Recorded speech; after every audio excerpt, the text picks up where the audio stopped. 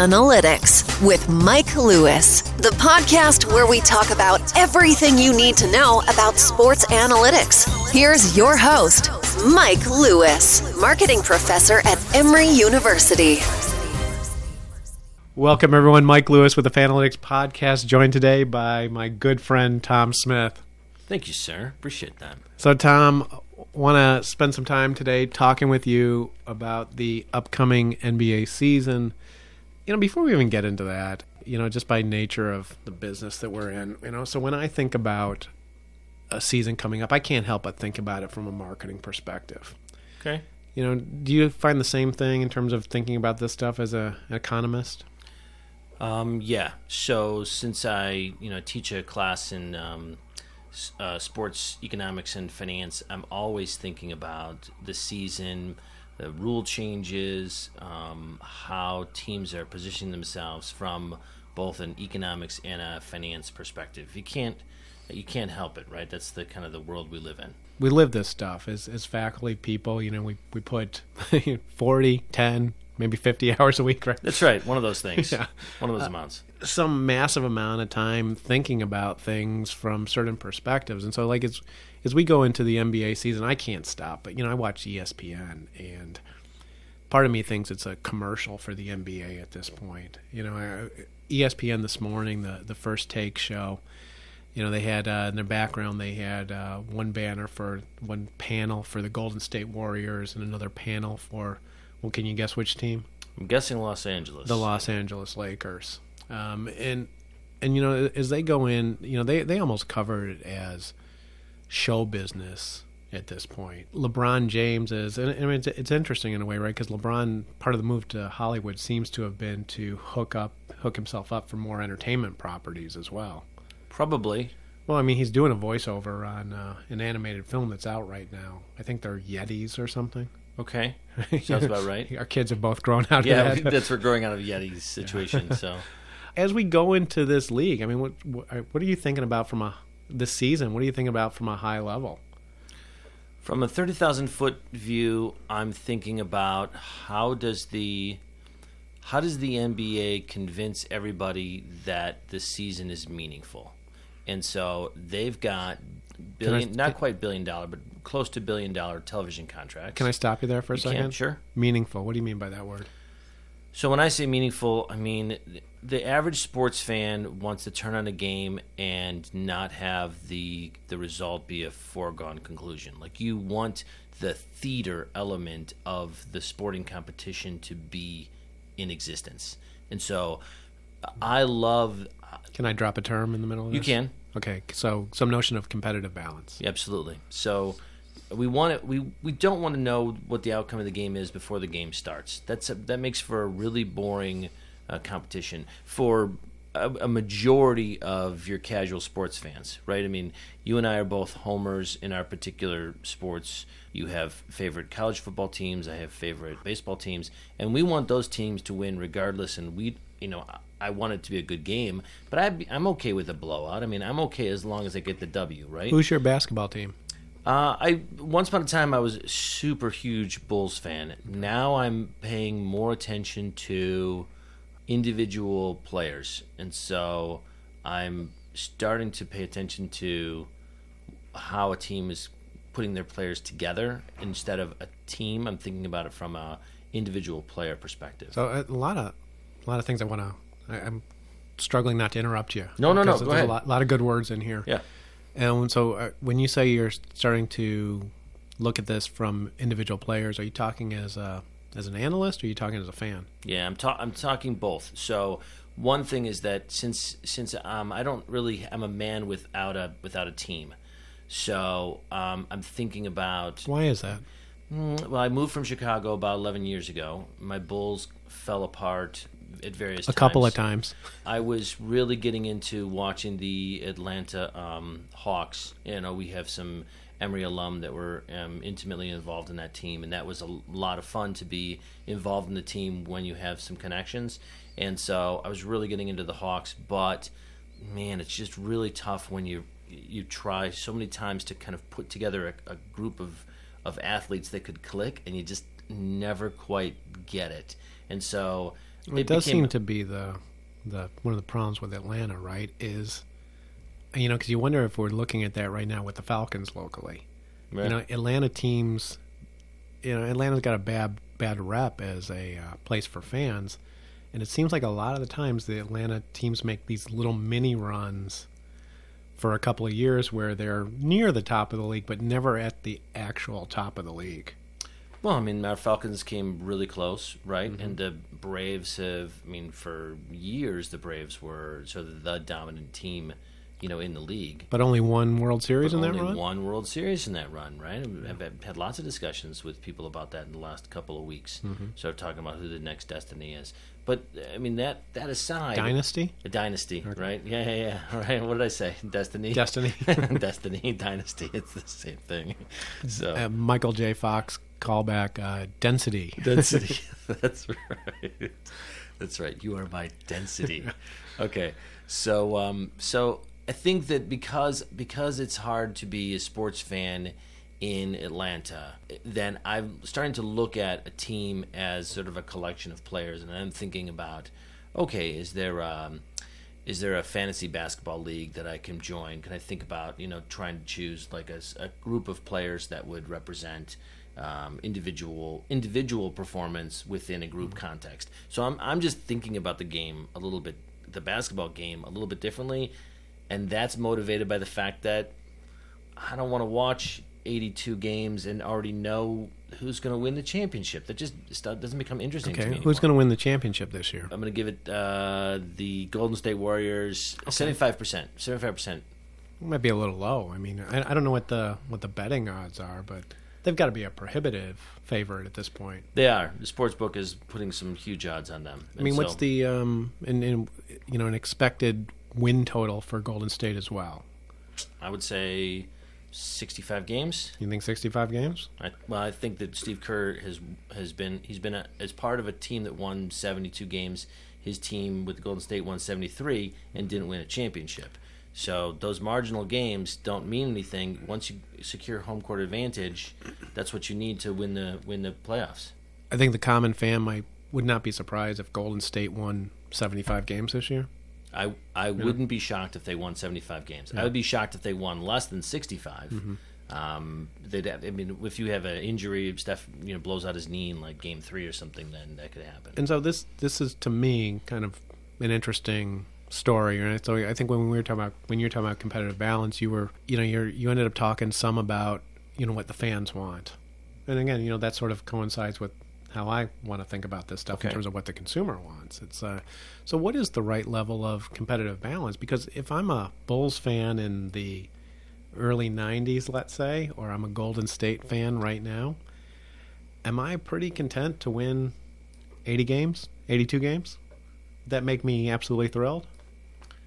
That would mean we were both. I don't know if we were both Bulls fans in the 90s. Everyone in that city was, weren't they? Yeah. And so I was happy with 2 sets of 3-peats. The minimum 8-peat, and traveling with the Bulls. I would go to other cities to watch the Bulls play. I was watching them all the time. It became sort of just what I did when I wasn't working. Yeah. Okay. Tracking the Bulls. So let me ask you a question that I think I know the answer to. When you went to other cities to watch the Bulls, were those games sold out?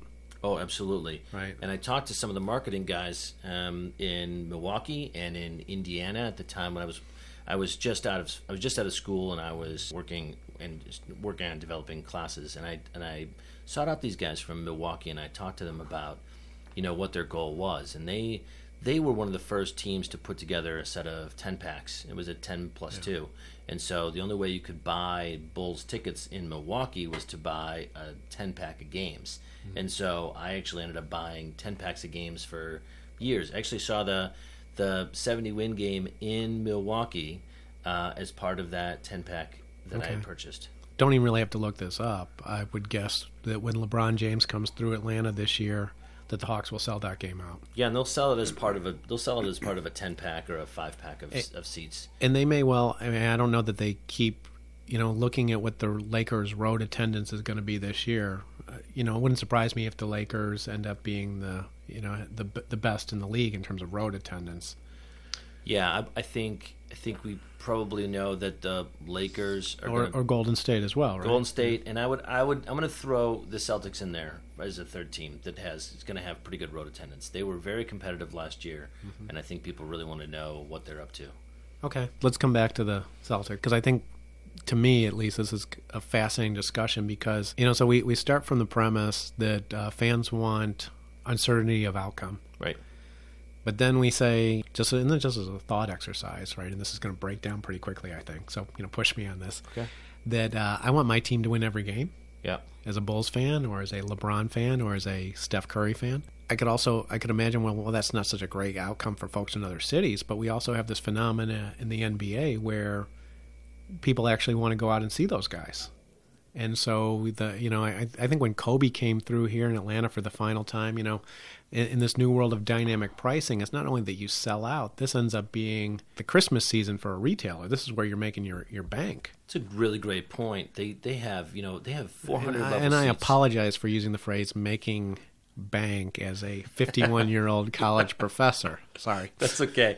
No, so they have 400 level seats at the Phillips Arena that they opened almost entirely just because of that game, the Kobe Bryant retirement game.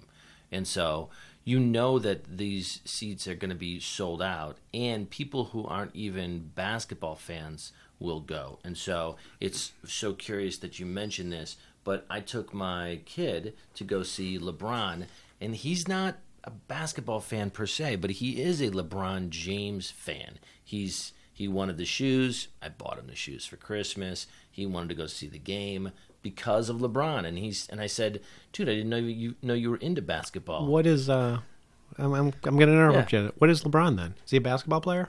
Yeah, clearly he's a basketball player, but he's also... Is he more than a basketball player? Yeah, I mean, he's an entertainer, but he's also, I don't know, he's a role model for these kids. He's articulate. He holds himself together well. He is definitely part of a philanthropic movement. I mean, I think he really is as close to the full package of what we would expect from an entertainer as you're going to get. And I was kind of hoping that I could trick that word out of your entertainer. As a celebrity? Yeah, but I mean, so here's what I like about the entertainment, and this is maybe gets more to the economics and a little bit in the marketing, is that think about this. I just took my family. We went to New York and went and saw a show.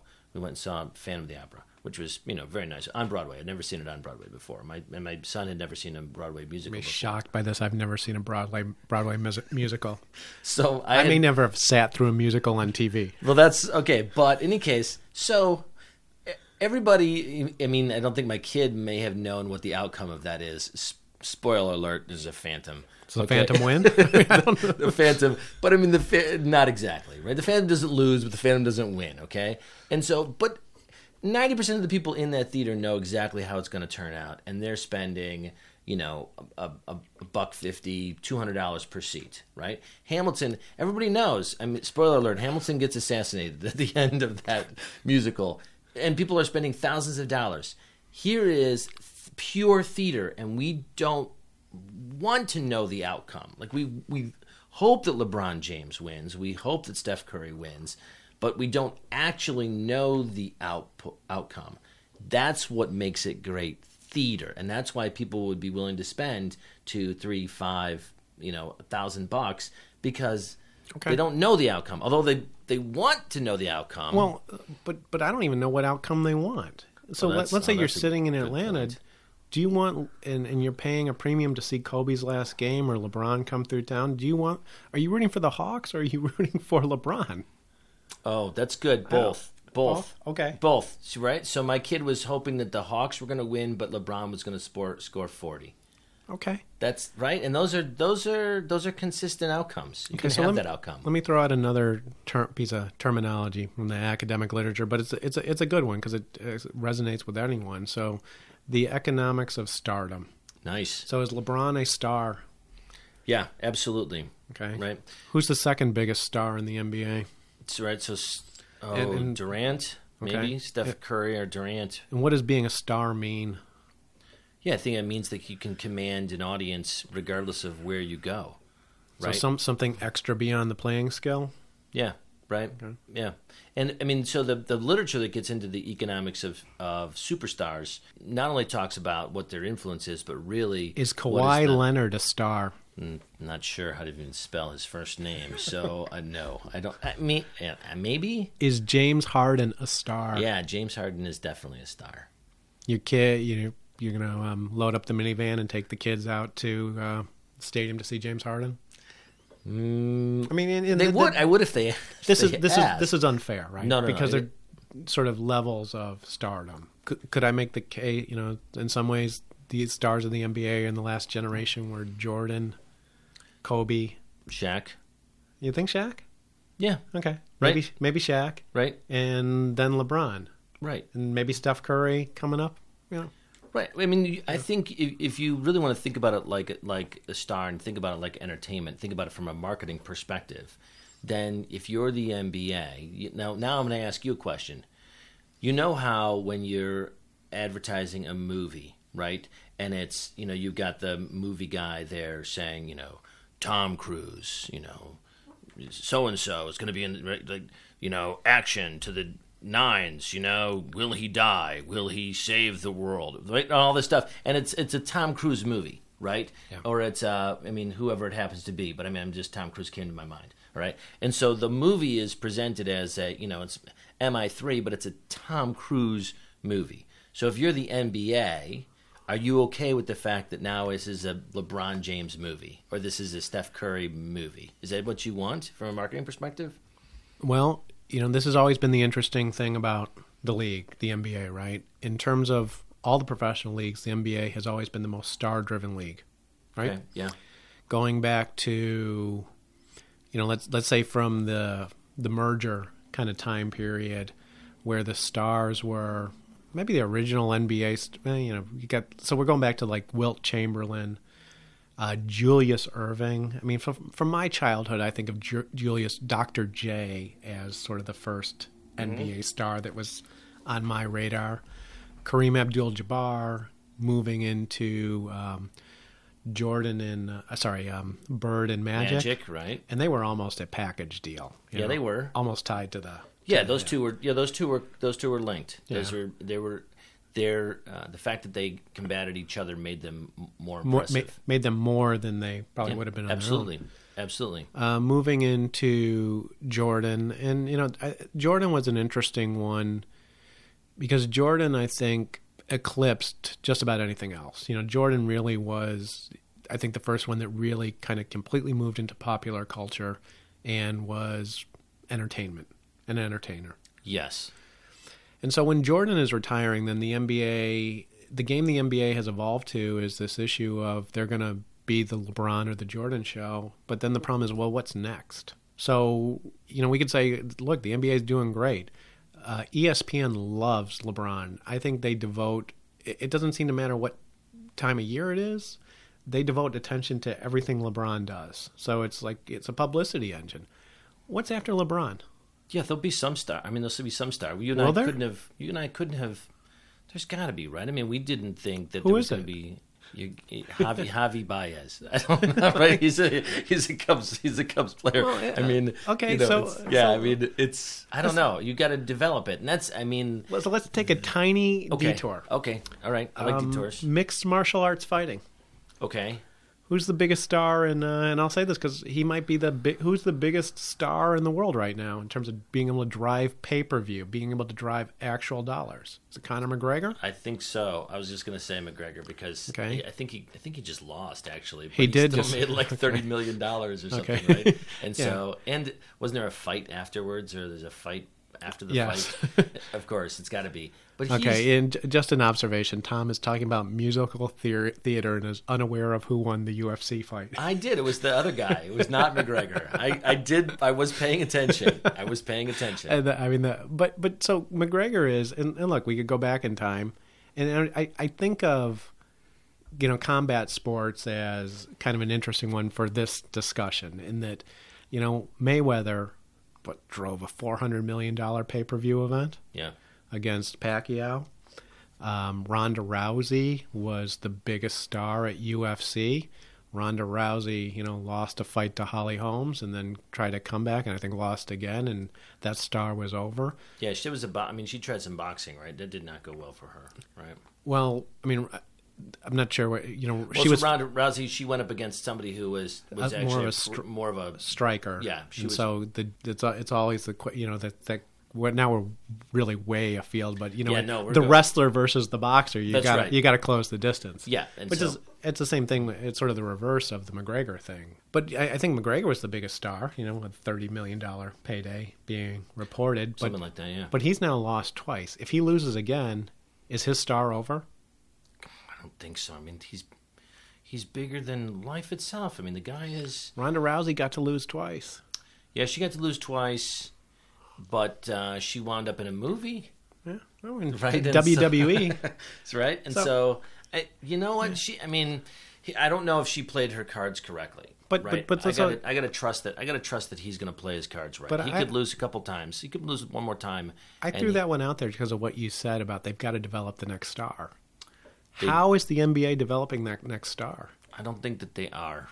I think what's happening is that there's so much attention, and maybe this is really the point of this. There's so much attention that's being put on a handful of players, or just these two teams or three teams, that it's really difficult to. I want to call these super teams. Yeah, super teams. I think it's very difficult to identify who your next star is going to be, because if they're playing on, the Bobcats or whatever it happens to be, they could be a terrific player, but just like no one's going to be paying attention and nobody cares, right? And so at some point you say, okay, is the only way that I get people to care about the next star to get them on one of these super teams? But of course, then nobody cares about them either because it's a super team. Why would you care about them? And why have super teams? And this is where I wanted to get with this. Why have going back to this NBA preview? So as we go into the season, it's going to be dominated by these so-called super teams.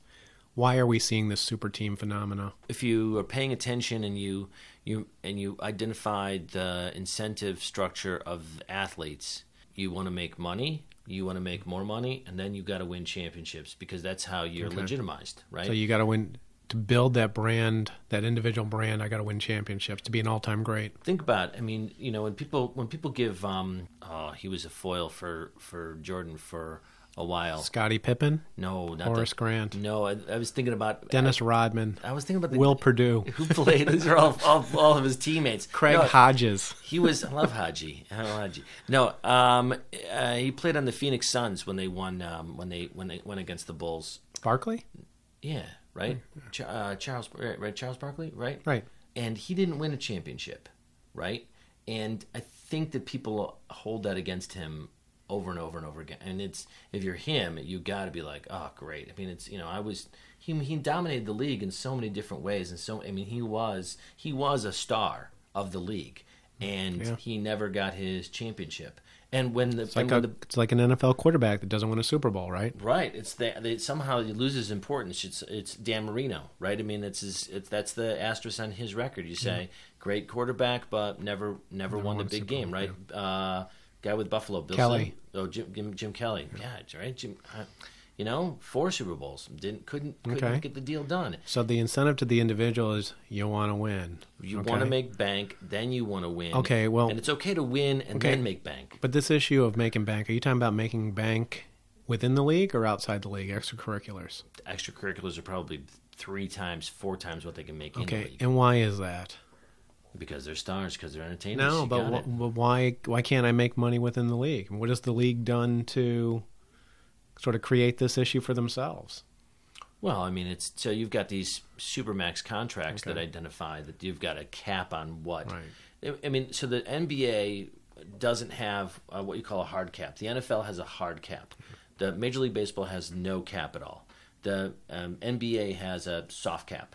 Right, and so after you hit this soft cap, then teams are penalized. They're taxed based on how much they go over the cap. And individual players have both minimums, but they also have maximums in terms of how much you can pay a player. Okay, so the NBA has put a maximum on how much I can make. Pretty much. Okay.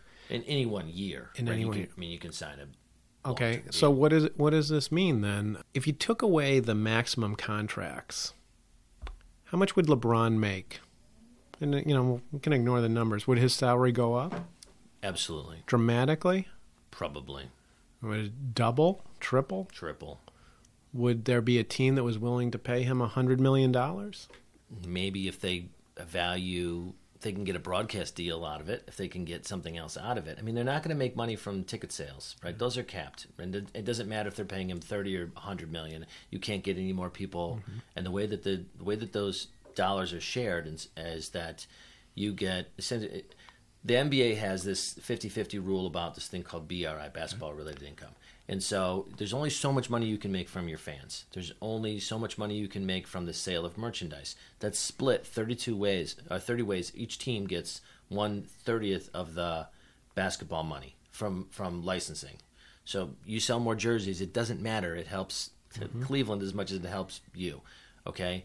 The only way you can make more money from your star is by having a bigger local broadcast deal, or what we call a regional sports network deal.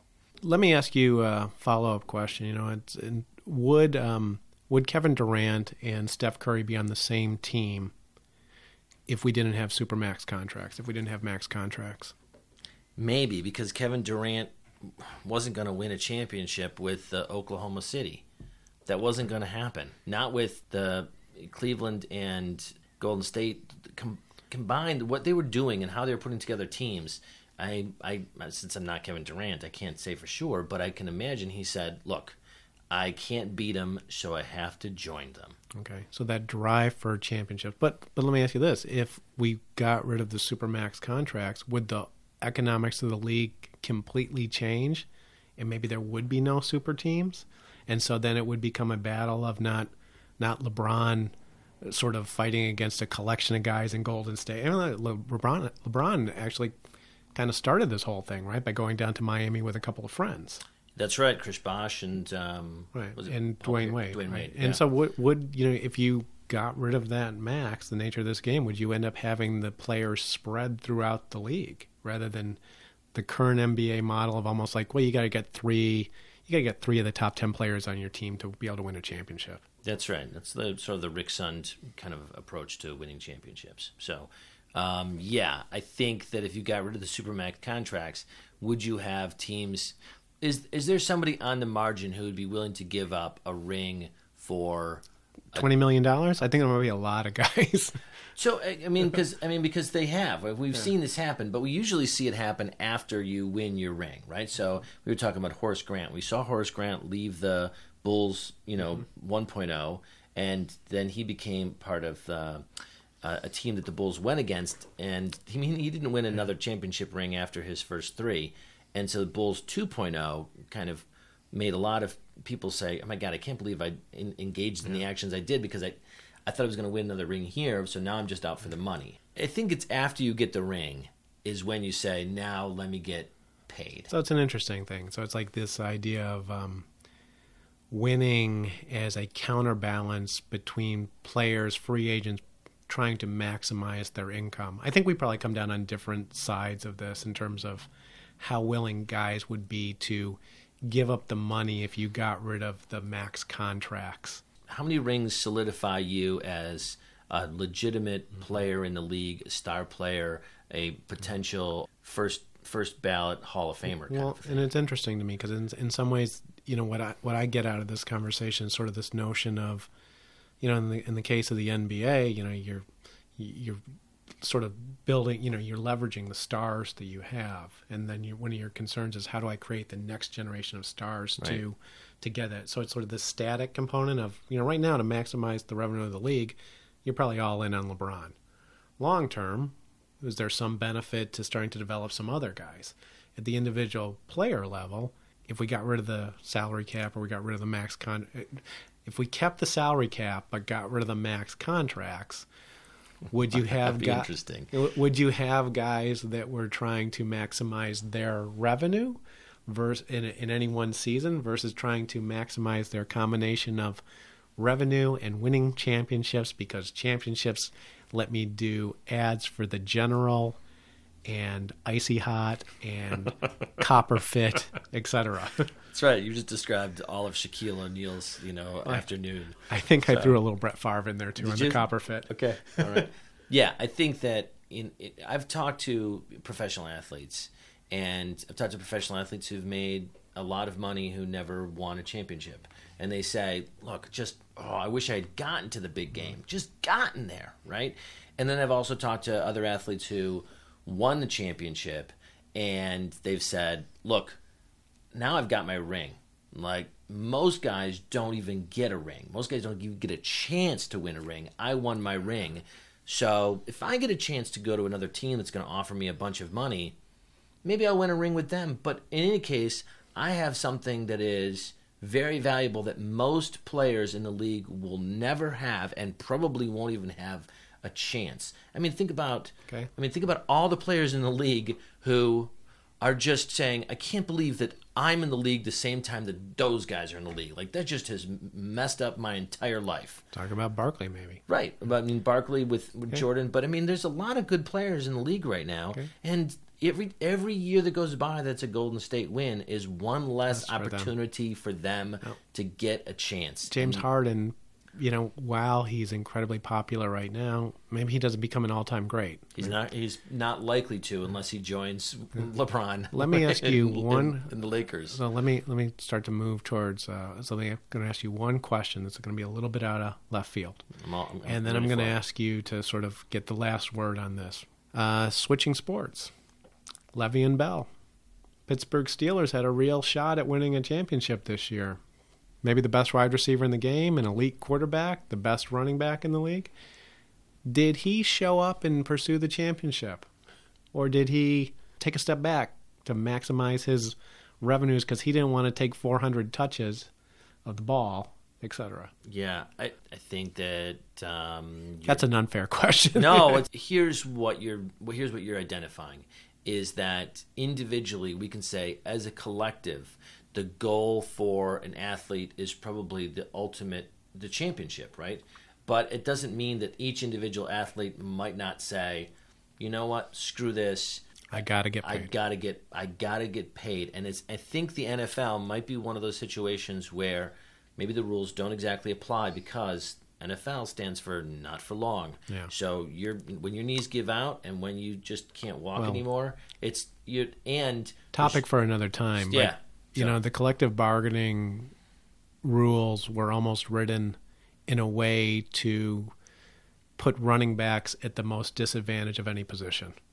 Probably, right? Yeah. I mean, it's 6 years, and then you got to pay you can't get to the third. You can't get to the third contract, and you barely get to the second contract. Barely get to the second contract. That's a really good observation.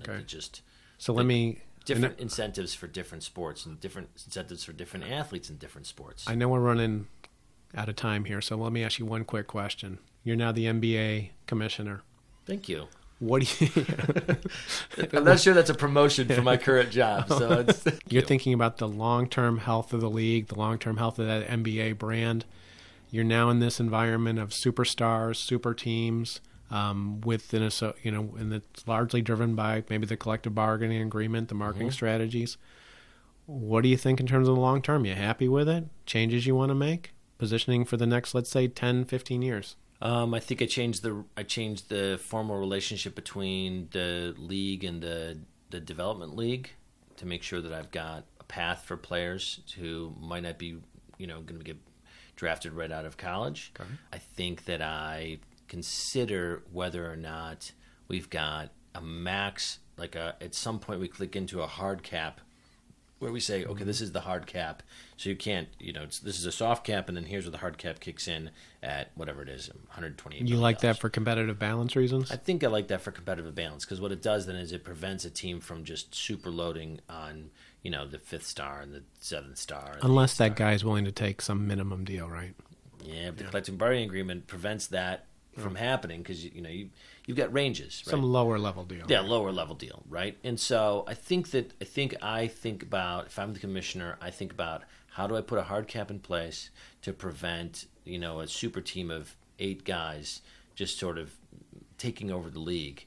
and then leaving me with a product that in 3 years expires or 5 years expires, and now I've got to reinvent my whole league again. The league is at a point, I think, right now where they're at a peak. They really are, and they're just it's an amazing entertainment event, but it's not an amazing sporting event. Not to say that Steph Curry and LeBron aren't amazing athletes, because I think they are. I think they're better entertainers than they are athletes right now, and I think the NBA is all about the entertainment. And so, if you got to make a sequel, right? You have to have a story to tell in the sequel, right? Because sequels without stories are not any good. Let's sort of put a pin in this, and but I love this comment, and I kind of want to continue the conversation.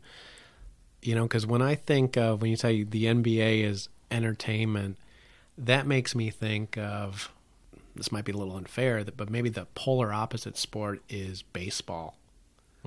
In terms of, and some of this is local, thinking about, let's say, the Hawks kind of positioning versus the Braves kind of positioning. But I think there's largely some truth to that in terms of these leagues going different directions in terms of almost one marketing themselves as an entertainment property, the NBA, and the other is like this kind of piece of Americana, kind of a cultural staple. So maybe a topic for next time. I think for next time we talk about that. Thanks a ton, Tom. Always appreciate you coming by. Always. Thank you, sir. Thanks, guys.